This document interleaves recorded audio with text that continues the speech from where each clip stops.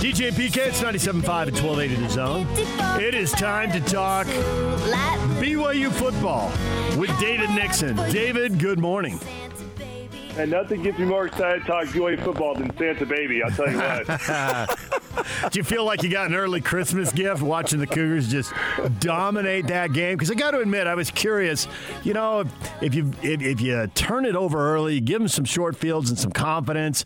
They've got an offense that can put points on the board. And it never happened. It was 14-0. They did drop a touchdown pass.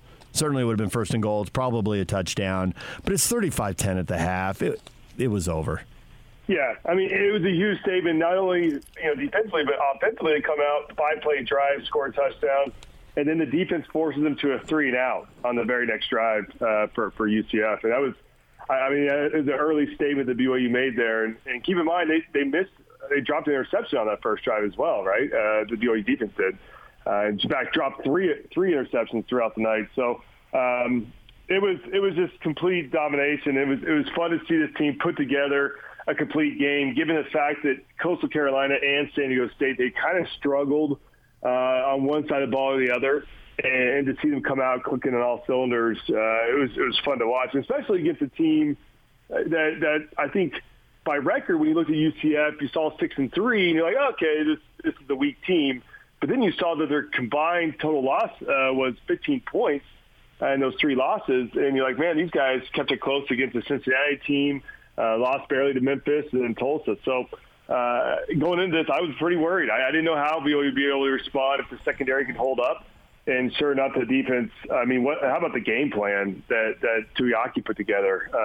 After the game, Isaiah Kafusi was on our post-game show, and he mentioned it several times. He said, listen, the game plan that Tuiaki put together and the coaching staff was phenomenal. And the game plan basically was keep everything in front of us, force them into throwing the short throws. We'll rally to the football, and eventually they're going to get impatient. They're going to try some deep balls. They're going to have some incompletions, and they won't be able to sustain these long drives and score. And sure enough, it played out beautifully. That's exactly what happened. And this BYU team will come out with a big win to cap off a special season, 11-1 season. Yeah, I got to admit, man, I was stunned. I did not think it was going to be that easy. I thought they had a good chance to win, but at the same time, I thought Central Florida did. And it turns out that they didn't have any chance to win. BYU dominated. In my mind, I go back. This was the most dominating performance I've seen by a Cougar football team since they beat Oregon. I think it was 38-8 in the Vegas Bowl. What would you say to that? Yeah, that was my sophomore year that we beat Oregon 38-8. And so I like that year. And listen, I would agree. It felt the exact same. I mean, I remember that Oregon year. It was not until late in the game they scored those 8 points. It was just basically a shutout. And it was the same thing. It was basically the same thing last night. I mean, UCF ended up scoring 23, but some garbage touchdowns late. But yeah, you could tell the team was motivated. I think what was tough about San Diego State was just kind of a blah game because there was a lot of hangover, I think, from that Coastal Carolina game. And to see them rebound and play the way they did, it was fun to watch. And it goes to show you that when this team is motivated, when they are focused and lasered in, what they were capable of, right? I mean, I don't know if they're really capable of 655 yards week in and week out like they put up last night. But it was fun to see Zach go out in what we think is probably his last game as a BYU Cougar and put up the numbers he did, over 400 yards passing. It was incredible to watch him go out there and pick apart that defense. But, what a way to cap off this special season, right? And the crazy season that it was, go 11-1 and come out there and just absolutely dominate. It was definitely fun to watch. So how much have you played the woulda, coulda, shoulda game if they played six Power 5 teams? What are there some of those schools that you think, I really missed that game? I mean, obviously your game because of the rivalry, but among the other five, Stanford's kind of the one I've looked at that I think I really would have liked to see that game. Yeah, I think you look back at that original schedule, and the thing about that original schedule is all those P5 teams kind of had down years, right? I mean, we came into this thinking Minnesota was going to be a powerhouse. They struggled in their limited games. Utah started off slow. They're trying to figure out their quarterback situation, so you wonder if BYU could have picked them off early. Arizona State, that would have been a great game. But to your point, Stanford, I mean, same type of deal. They were kind of up and down this year. And so Missouri, they weren't anything special. So it does make you wonder, right? If BYU plays their original schedule, you kind of catch a lot of these teams on somewhat of a rebuilding down year for them. Could they put something together? I think with that original schedule, even at 10-2, 11-1 still gets them into a New Year's Six because of that strength of schedule. And so, it is a bummer. Yeah, you can play that woulda, coulda, shoulda game. And we've talked about this in weeks past, right? The bummer about this season was Kalani and staff, and we all knew that this year was going to be special because of what we've seen in the past and how these young guys – I mean, Zach Wilson started as a freshman. Brady Christensen started as a freshman. There were so many of these young guys that had to start as freshmen. Gunnar Romney started early in his career. And now they're finally upperclassmen, and the experience was finally there. And we knew it was going to be a good year. Didn't know it was going to be this good. But it was a bummer that they didn't get to play against the original schedule and against better competition to prove themselves. Because I think, frankly, even though it's 11-1, there's probably going to be a little bit of an asterisk next to this record moving forward that says, hey, that was the COVID year, right? I mean, they didn't play a lot of stiff competition. So it's a bummer because they'll discredit this team a little bit. But, last night showed you that they can go out there and they can blow teams away. And I think it was the first time UCF had lost by 10 points or more for, I can't remember, it was like 5 or 7 years or something like that. And they're used to keeping games close, and BYU just completely dominated them. I've had guys on the staff tell me that Kalani Sitake really rounded into form as a head coach, and he set the tone, and it's a lot of fun to work for him now. Now, you've played a lot of different football at the lowest levels and at the highest levels and everything in between. How much can a coach and the belief that the players and other assistants and staff members have in that head coach set the tone? It's huge, and especially at the college game. I think once you get to the NFL, those guys are pros. Those guys have been around the block. I mean, some of those guys are with Sean McVay, some of those guys are older than their head coach, right? And so in the NFL, it's kind of a different beast. I don't think the head coach plays as much of a role, but in college, I mean, a lot of these kids are coming fresh out of high school, right? I mean, it's almost like another father figure for them. And a coach really is the CEO of the team. I mean, he's got his coordinators who are going to be calling most of the plays, and he's there just to rally the troops. And I said early on in the season, in fact, before the season started, when BYU's down to 2 games left on the original schedule, I said, this is going to be Kalani's finest hour. Here's his opportunity. He has to go out there and rally these troops because these guys are now in fall camp in the middle of the heat and practicing for who knows what, right? I mean, they can only play 2 games this year. And so he was able to motivate them to come out day in and day out, keep grinding, keep pounding, and let them know that eventually we'll get our reward. And sure enough, he kept them prepared and kept them focused, and they came out, and Tom was able to put together a schedule, and week in and week out, they were able to stay prepared. I mean, and the crazy thing about this year is, and I don't think we talk enough about this, is with COVID, who's going to be lining up there on Saturdays, right? I mean, you didn't know if your starting linebacker or Zach Wilson or whoever might get COVID and they might have to sit out. And we didn't know which coaches would be there. I mean, what people don't talk a lot about is that Boise State game, that half the defensive coaching staff wasn't at that game because of COVID. And then, of course, last night you hear the reports of Jeff Grimes and a couple other offensive coaching staff weren't there because of COVID. And so, credit to this coaching staff, Kalani, of making sure he's got all of his coaches set up, and if there are people missing, that they can overcome that and get the players ready as well during this crazy year. And they were focused, and a lot of that falls on Kalani, and frankly, a lot of that falls on the team captains as well. The veteran leadership of this team you saw from Zach Wilson and Brady Christensen, Troy Warner, Isaiah Kafusi, all those guys getting their teammates ready week in, week out. And so just a crazy year, and it was fun to see BYU be prepared every game and see Kalani really at the helm of that. And I would agree. I think he turned a corner this year, and I think people are starting to take notice. You hear the recruits that they've gotten recently that has said, I've taken notice of what Kalani's doing down there, and I want to be a part of it. And so it's exciting. I think BYU finally this year started to turn a corner, and you get that winning kind of mentality, and you catch that winning that mojo, and you want to continue to moving forward, right? And I think that's what Zach Wilson leads with this program is legacy of winning going off 11-1 season, and that's something you can build on this offseason and for years to come. So do you think Kalani will get taken care of and the deal will be sweetened and extended? And because we're not the only ones who notice it's going well there. Whatever we're hearing is also circulating among college coaches and ADs. Yeah, I think so. Listen, I think Tom's in a tough spot, not only because he's obviously busy trying to juggle all these sports during COVID and all, but it's tough to go out there and announce a big extension during COVID when you've had to lay off some of your guys in the athletic department and you're asking for $20 million from Cougar fans, right? It's tough to go out there and announce a big lucrative deal for Kalani to extend it and probably up his salary a bit. So I think it's touch and go in that sense. He's probably had some private conversations with Kalani, is my guess, that, listen, you're our guy. You're going to be taken care of.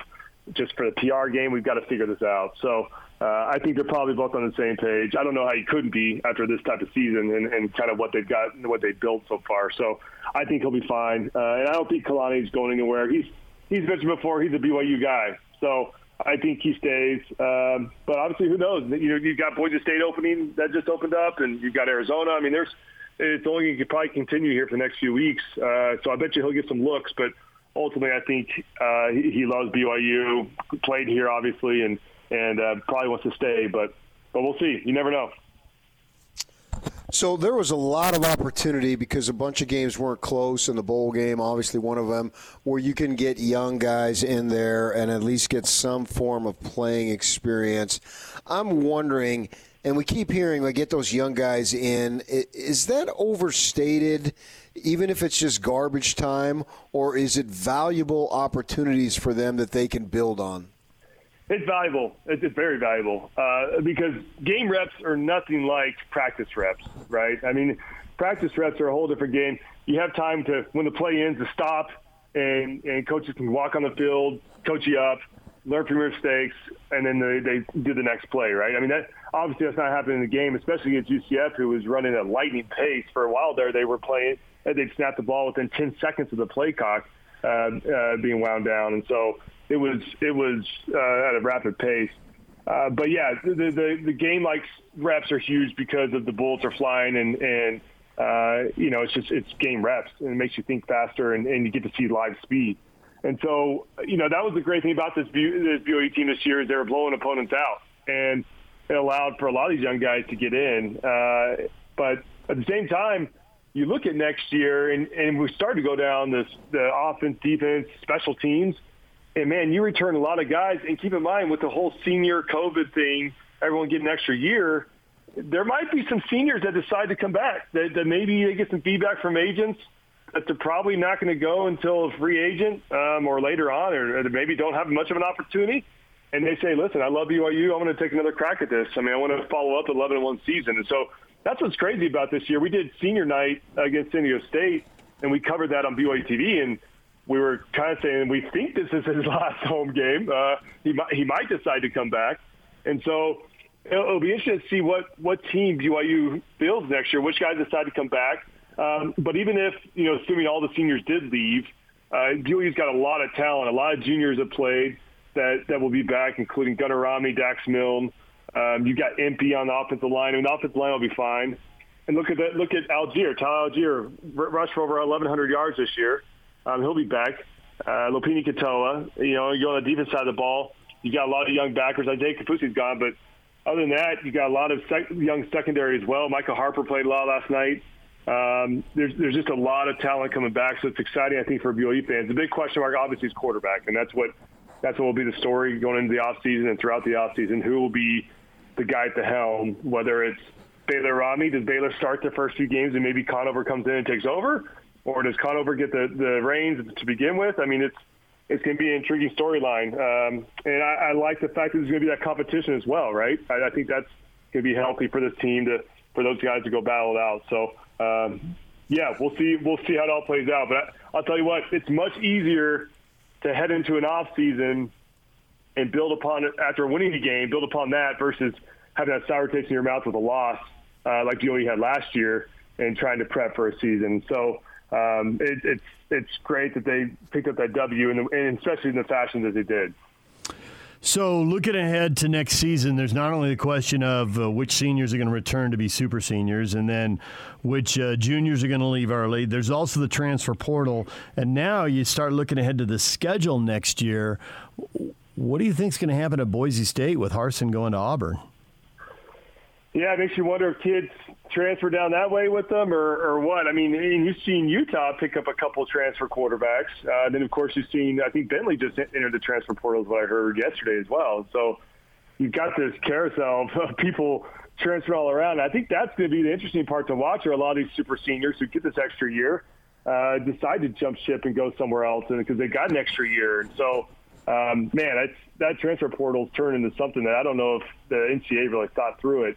It's quite the carousel in there. But, it's a good question. Does BYU target a quarterback in the transfer portal? I know that everyone feels confident that they've got the quarterback in the room with Jacob Conover, and Baylor Romney's shown to be very serviceable as well. So do they have their guy, or do they, with the schedule they face next year, that schedule, by the way, is brutal. We'll get to that. We can get that in a second. But, do they need some more experience in that quarterback room? So we'll see how it all comes together. It'll be interesting to see what guys they pick up, this year. And a lot of it will depend on the personnel, too. Which guys decide to go pro?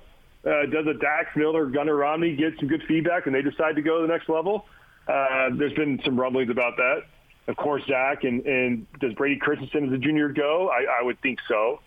So it also depends on what guys decide here in the next week or so. Are they going to the next level, which ones don't? And then, kind of go in there and fill in the gaps. So how much fun is that hype going to be for BYU versus Utah next season?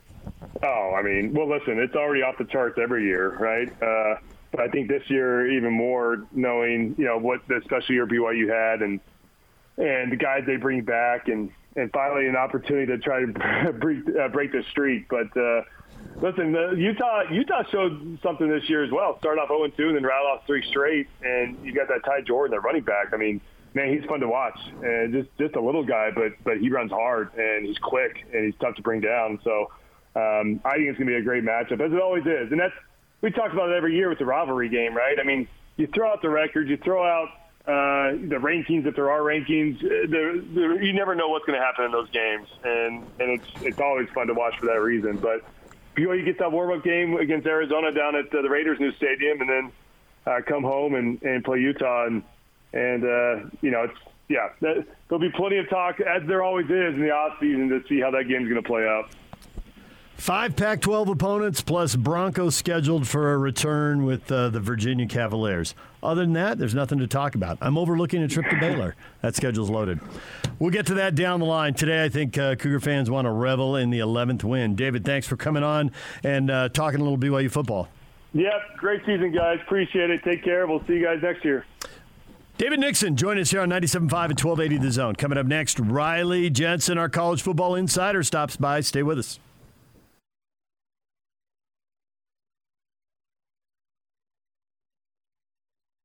These are the guys that have been there and seen it all.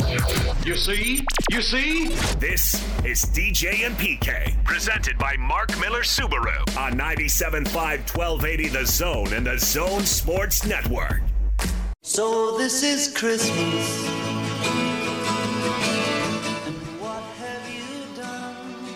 DJ PK, it's 97.5 at 1280 The Zone. Riley Jensen has had to push his appearance back to 9 o'clock, so we will speak with him coming up in about half an hour. Our college football insider will join us. That opens up this segment for you to weigh in on the BYU football season that has just concluded.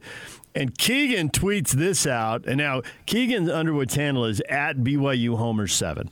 Okay, so let's take that into account, PK, when he tweets this out. But are you ready for this one? Yeah. I don't think there's any argument that this BYU team is the best college football team from the state of Utah since the 2008 Utes. To which @Zog Ute tweets back at him, "Why do you do this to yourself?" And it's on. Ready? Go. Could the 2020 Cougars have beaten the 2019 Utes? We don't have to go all the way back to 2008 to find a good team. That was an 11-win Ute team, and that was a good football team. Sent a lot of guys to the NFL. You talking about last year's Utes? Yeah. This year's Cougars, because last year's Cougars, the answer was no, resoundingly. Resoundingly. But this year's Cougars have beaten last year's Utes. Man, I would pick last year's Utes. Okay, how do I argue that? Yeah, it's hard, and it's hard to do. It's, obviously time travel doesn't work, and we'll never know. Well, and also, too, you have, not hasn't been every year, but I think it's clear Utah has the better program now since they've been in the Pac-12. I don't think we can argue that. But even with the better program, which they, to me, I think it's clear, as I say, the Cougars up 20 in the second half, need a 2-point conversion to win it. Obviously, they could have kicked the extra point and gone into overtime. So the point being, when you have those situations when one team has far superior talent and is a much better program, still the game's coming down to one play right at the end.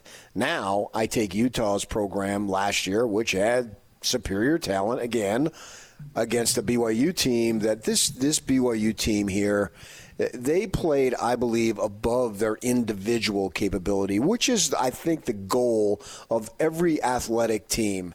Play better together than you are individually. And I always screw that saying up, the sum is better than the individual parts. We've all heard it, and I haven't memorized it, so I don't know. I understand the purpose behind it, and the point being together, and that includes the coaches. Together, everyone, we're squeezing out more than we would have if we just look back and step back and look at it individually. And I think BYU's football team did that this year.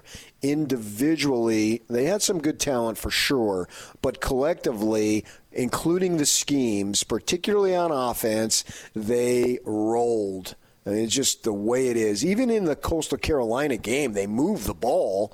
That wasn't the issue. They just had a fumble here or an untimely drop there, those types of things. But they moved the ball, so the offense was performing at such a high level. But then you're asking this offense to perform at a high level against a defense that has 9 friggin' NFL guys. Yep. And they only forget that Texas game, that Texas bowl game. I'd to just wipe that out, because literally nobody in the Pac-12 who loses the conference title game wins their bowl game. They're 0-9. So obviously the hangover of being this close to the granddaddy has a major effect. Well, so moving that aside, the only team that moved the ball was Oregon. And Oregon had a ton of talent. They had an NFL quarterback who probably, I'd have to look at it, but stands a good chance to be Rookie of the Year in the NFL, and Herbert. Well, is Zach Wilson Herbert? I wouldn't say right now that he's Herbert. I think Herbert, I would give the edge to Herbert. But, 5 years from now, let's check back. Although Herbert really, to me, looks awesome for a rookie. If you grade him on a curve with the Chargers, they got to be ecstatic. So could BYU's offense put up a bunch of points against that defense? I'd be hard-pressed to say they would roll out 35. So I'd probably go with your prediction of the Ute team winning that particular made-up game. But that's what Sports Talk Radio is about. It's a bunch of crap, and we just sit around and BS. And yeah, all right. I mean, that's why it's fun, right. Because if you want to argue the other way and shoot me down, I got to stand there and say, okay, as long as you present some rationale behind it and not just 100% fanboy, if you can give me some rationale, I would certainly be open to listening to it. And I think the rationale is the Utah offense was good, but the Utah defense, fearsome. Just so many NFL guys. So it's hard to pick. It's hard to pick against them. Yeah, I mean, you could only have 2 other positions to put the most guys in the NFL off of one defense. Yeah, right. I mean, at 9. I mean, that's just awesome. And they got it going on in that bowl game. Herbert did it, but Herbert's an NFL quarterback. Zach Wilson is an NFL quarterback. Is Zach Wilson as good as Herbert? Well, maybe we can answer that next year. Now, that depends on where he goes and if he gets the opportunity to play early. And he needs a punctured lung? I was about to say. Even the Charger coaches have was like, yeah, we don't want to put you out there yet. This maybe it's a Tua Tagovailoa situation where he would have ended up on the field anyway. But don't throw him into the deep end of the pool right away. But yeah, the doctor gives a shot on the sideline, and it goes very, very wrong. And next thing you know, he's in. Yeah, and he's awesome. He's flinging it.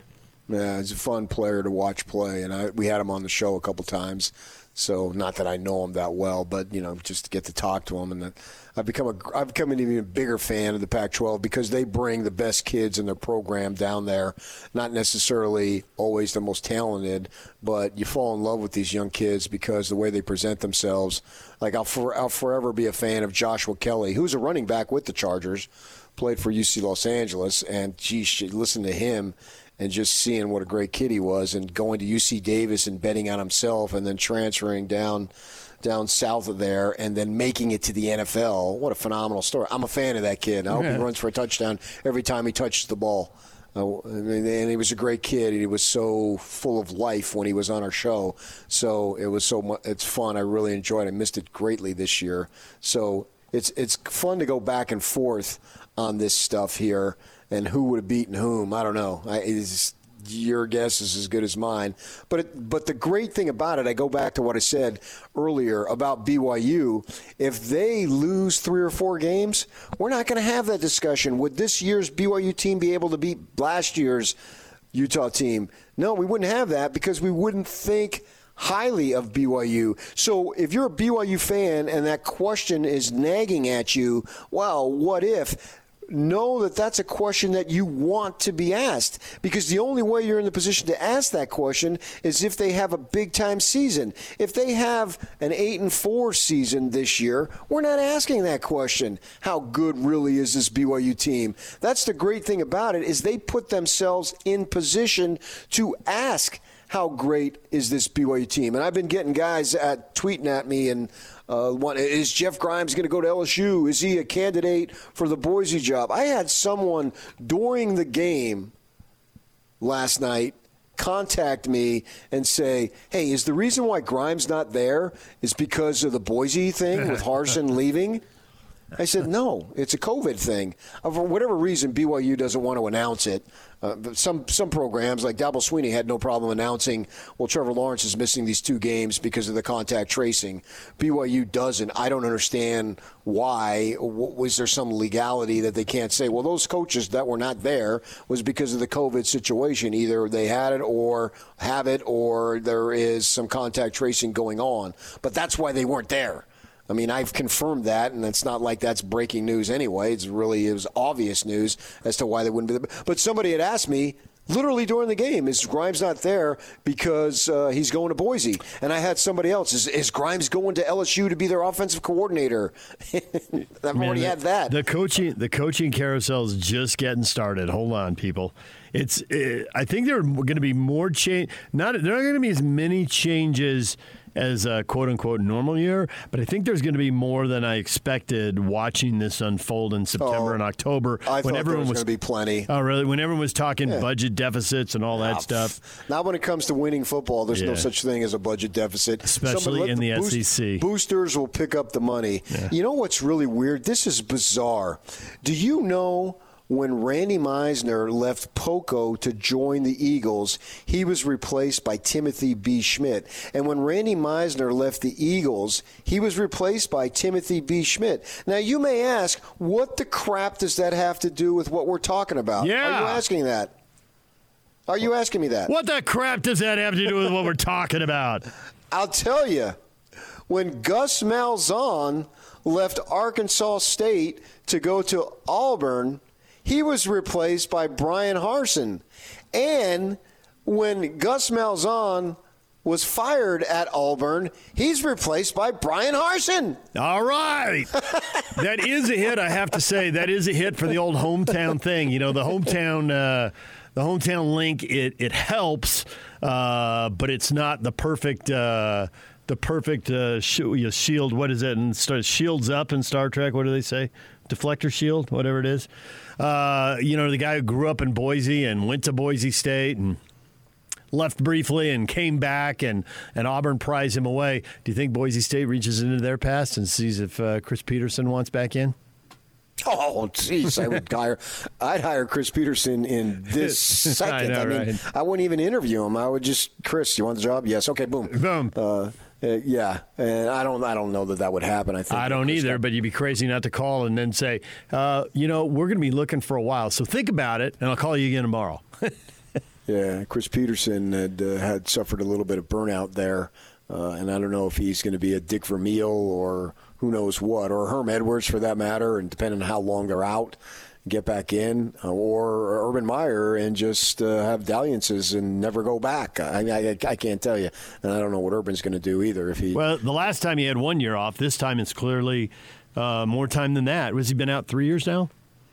Yeah, he's got a great thing going on. He does. If I were him, what more do you need to accomplish to be a legend in college football? Why bother? But that's an individual thing. As far as Boise's going to have no shortage of candidates. Oh, and they are in full panic mode in Tempe because Antonio Pierce is receiving strong consideration down in Tucson, and Pierce is their number one recruiter for the Devils. He's only been an assistant coach for not even three full seasons, because obviously this season was not even close to a full season. But he played football for the U of A, and they're all worried in Phoenix about that. And plus, their offensive coordinator is a guy named Zach Hill, who Herm hired from Boise last year.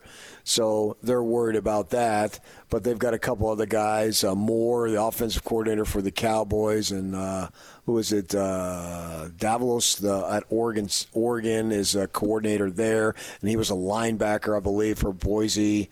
So they're going to have an opportunity to make a really good hire and probably continue to be a really good program, I would think. And I would think they would get somebody who has Boise ties. Now, Harsin had it big time, and he came back, and he did a very good job. But then you hear that, he wanted out, and they were discussing with the AAC, and we talked a little bit about that yesterday, and Auburn comes calling, and that's not the biggest of the big, but it's really close, right? Because you're in the SEC and you're in the same recruiting battle areas that Alabama was able to get all that talent. So I can see why he'd be interested in that job, but the heat just got cranked up 1,000 times. And I heard Boise, you talk about going back and getting Chris Peterson. I also saw that Dirk Cutter was listed, and he was before. He's Chris been in the Peterson. NFL. He spent a lot of time in the NFL. Head coach, no less, but he was one of the early guys to have success at Boise. I think, did he follow Nutt in the Yeah, I think so. In the coaching carousel before they went to Hawkins? And then all those guys, eventually they take off. Boise is a stepping stone job, no matter what you want to think about it. And it's been a great job. They've had great success, but it's still a stepping stone job. And, I assume he's going to get Harsin going to get a ton of money. But you'd have to think that maybe some of these BYU guys would receive some interest. And Grimes is not LDS. Would he be interested in going someplace else?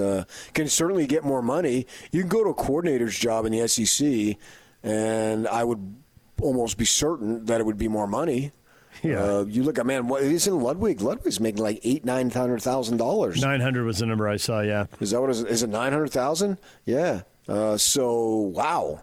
To go coordinate plays or call plays for somebody in the SEC. So maybe he would be interested in LSU if they were interested in him. Obviously, that's where he had been coaching as an offensive line coach. He also coached at Auburn, too. He's got a ton of experience, and he did a great job, as did Aaron Roderick. I would love to see those coaches come back, because I think that was a significant part of the story, is the continuity on the coaching staff. I thought that this was as good a coaching from the offensive perspective at BYU since I've ever since Norm Chow. Oh, I meant to show you something. There was a guy named Kaysen, played DB for the Wildcats. He played in the NFL, and he wants to be a head coach. He wants to be the head coach at Arizona. Now, he has no coaching experience, but who cares, right? I mean, that doesn't matter. Oh, okay. Antoine Cason, right? Let's roll the dice. But he did play I think he might have played for the Chargers, too. He's 34 years old, and he's willing to be the lowest paid head coach in the Pac-12. And I'm reading something that I saw yesterday, and I took a snapshot of it, so I got it right in front of me. While he was not willing to give too many details on his staff, Cason said it would include former Hawaii coach and SC, UCLA, and Utah offensive coordinator Norm Chow as his offensive coordinator. That surprises me. I mean, the XFL thing I could see he didn't even have to move, but he's got a good thing going. He's been out for a while. 74 years old. Does he really want to get back into that?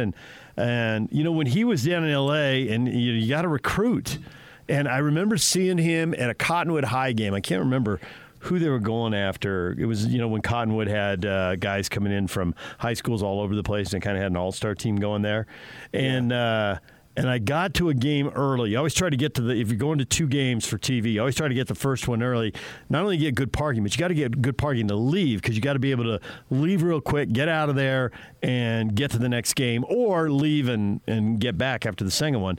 So we're there early. And Norm, they're in a period where you can't talk. So all the college coaches, and there were several there, they stay where they can be seen, even though they can't say a word. But then as the players will see them, right? And so at Cottonwood, there's this big asphalt ramp that wraps around the southern end zone and goes down onto the field. The dressing room's up high, up on top of the hill. And so they've got to go through this chain link fence and down this asphalt path. And Norm is standing by the chain link fence for 10 minutes, and just kind of catch his eye, just a couple words. Didn't have a long conversation. We hadn't had him on the show at that point, and I didn't know him as well. And but hey, how's it going? That kind of stuff. And I'm thinking, do you really want to spend your Fridays flying somewhere so you can stand by a chain link fence so you can fly to wherever the team is playing on Saturday? I mean, it's a grind. And nobody wants to hear coaches say that because they're making so much money, but that's a grind. Does he want to do that? But don't worry, because Cason's not going to get the job anyway. So it's not going to happen. No. All right, we got to take a break. DJ and PK Jazz opener tonight. We got to hit that next. Riley Jensen's coming up at 9 o'clock. DJ and PK, it's 97.5 at 1280 The Zone. Jazz next. Let's go! Your home for Utah's best sports radio. With the hosts that have been with the Jazz, Utes, and Cougars for every step of the way. This is DJ and PK on 97.5, 1280 The Zone and the Zone Sports Network. Oh, yes!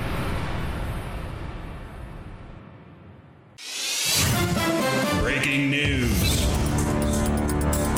PK, we were just talking about the Arizona job. What do you know?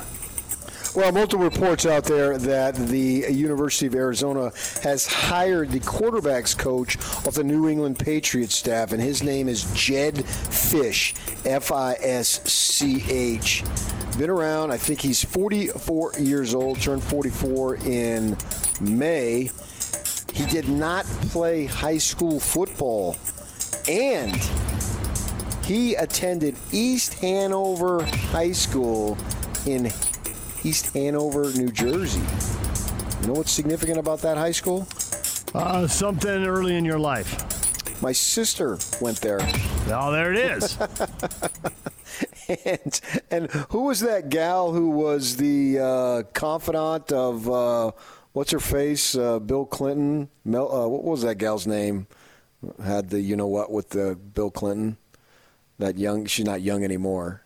Monica Lewinsky. Yeah, well, Monica Lewinsky's friend was an older lady. Remember her? Yeah, who convinced her to stay on the phone and talk to her into not getting the dress dry cleaned. Classmate of my sister. Oh, really? I didn't know that. All right, well, there's some trivia for you. So they go into the pro ranks. They get an NFL quarterback coach who presumably is going to come in and juice up the Arizona offense. Better fix that Arizona defense, too, because it's been a problem. Well, you got tons of work there. This kid, he played tennis in high school.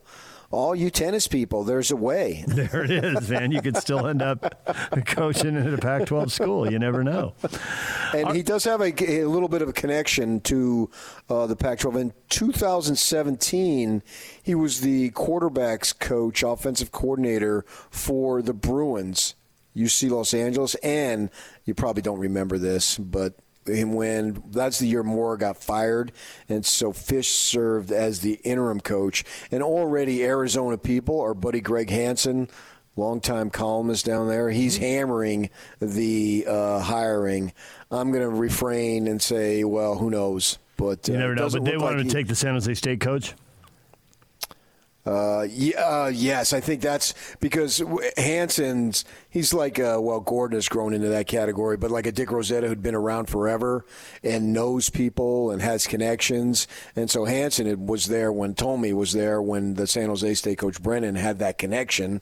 So, yeah, they wanted somebody that's some form of a local tie, but I don't know. Who's to say that this guy doesn't come down there and just roll? I do know that obviously this is a massive, massive rebuilding job that needs to be done.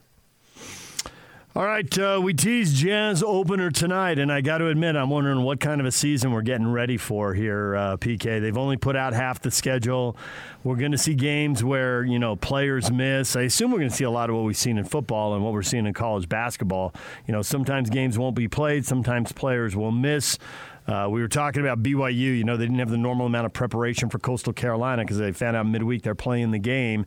And Quinn Snyder has already said our guys have to be adaptable. He says there are going to be times that we just can't have shoot-arounds and that we can't even have a team meeting. We're going to have a Zoom team meeting depending on the city we're in and how the pandemic's playing out there and what the rules are. We just got to be adaptable. But it starts tonight with Portland. And Portland, like the Clippers, like Denver, that's at least 4 teams that can make a case for, hey, if we can't finish one, we ought to at least think about being in winning a playoff series and being in a 2 versus 3 matchup in the second round. And obviously there isn't room for all these teams, but these teams, there's a storyline, there's a logical path to get any one of these clubs there. Portland had a lot of injuries last year. Well, they had the big one to Nurkic. That's really the key one. And so, but 2 years ago, they're beating Denver in a Game 7 to get to a conference final. So they're thinking, hey, we can be 2 in the West. I believe you're absolutely right. Yeah. Why wouldn't they? There's a bunch of teams. As far as the COVID goes, well, it's going to what level of havoc does it wreak? Probably some, or hopefully not a ton, but somewhere in between would be most likely. And I get that, but what my goal is, and I think everyone's goal is to have when we get to the postseason that as a country and as a world, we've got this thing in a rearview mirror, so if they get to the postseason, then they're good to go because of the vaccines and whatnot, and that's what I'm eyeing. And in the interim, there's going to be some disruption. Obviously, there has been every place else, but I think you just have to roll with it. We roll with it in college football. We roll with it in the NFL. We're rolling with it now in college basketball. So why wouldn't we have to roll with it in the NBA? It stands to reason. But yes, Portland right now, if I'm Portland – and their guys, it's a veteran ball club, much like the Jazz. I don't think there's going to be much opportunity for rookies to be making any mark on either of these teams here. So, yes, if I'm Portland, I'm absolutely thinking, hey, we got to take advantage of an opportunity. A window is open for us right now. I think it's, in terms of that window, I think that it has a less of a life shelf of being open, if that's a phrase, if you can follow that metaphor, than the Jazz. To me, the Jazz have a longer because their 2 stars are younger than what Lillard is. But still, Portland, it's not like Lillard is over the hill by any stretch. They have this opportunity to win and win big. Yeah, for the Jazz to win tonight, it's going to be difficult. But at the same time, being on the road with no fans or a smattering, I think Oregon is a Democratic state, so I assume there's going to be no fans, it's not going to be as intimidating or as difficult by any stretch. So this is the first game. You want to get off to a good start, play well, shoot these threes that they're doing with a higher percentage of faster pace, and how we're going to look. Yeah, we're all anticipating that. I know I am. I'm not going to go crazy, win or lose, but it's a fun opportunity against a quality ball club to see where you stand. Lillard's 30, C.J. McCollum's 29, Nurkic is 26. So they are really moving into their sweet spot right now. So games at 8 o'clock tonight. You're going to hear it on 97.5 The Zone. The Aggie game will be on 1280 The Zone. They're playing San Jose State at 7 o'clock. All right, DJ and PK, we got to take a break, and we will come back with Riley Jensen, our college football insider. Stay with us.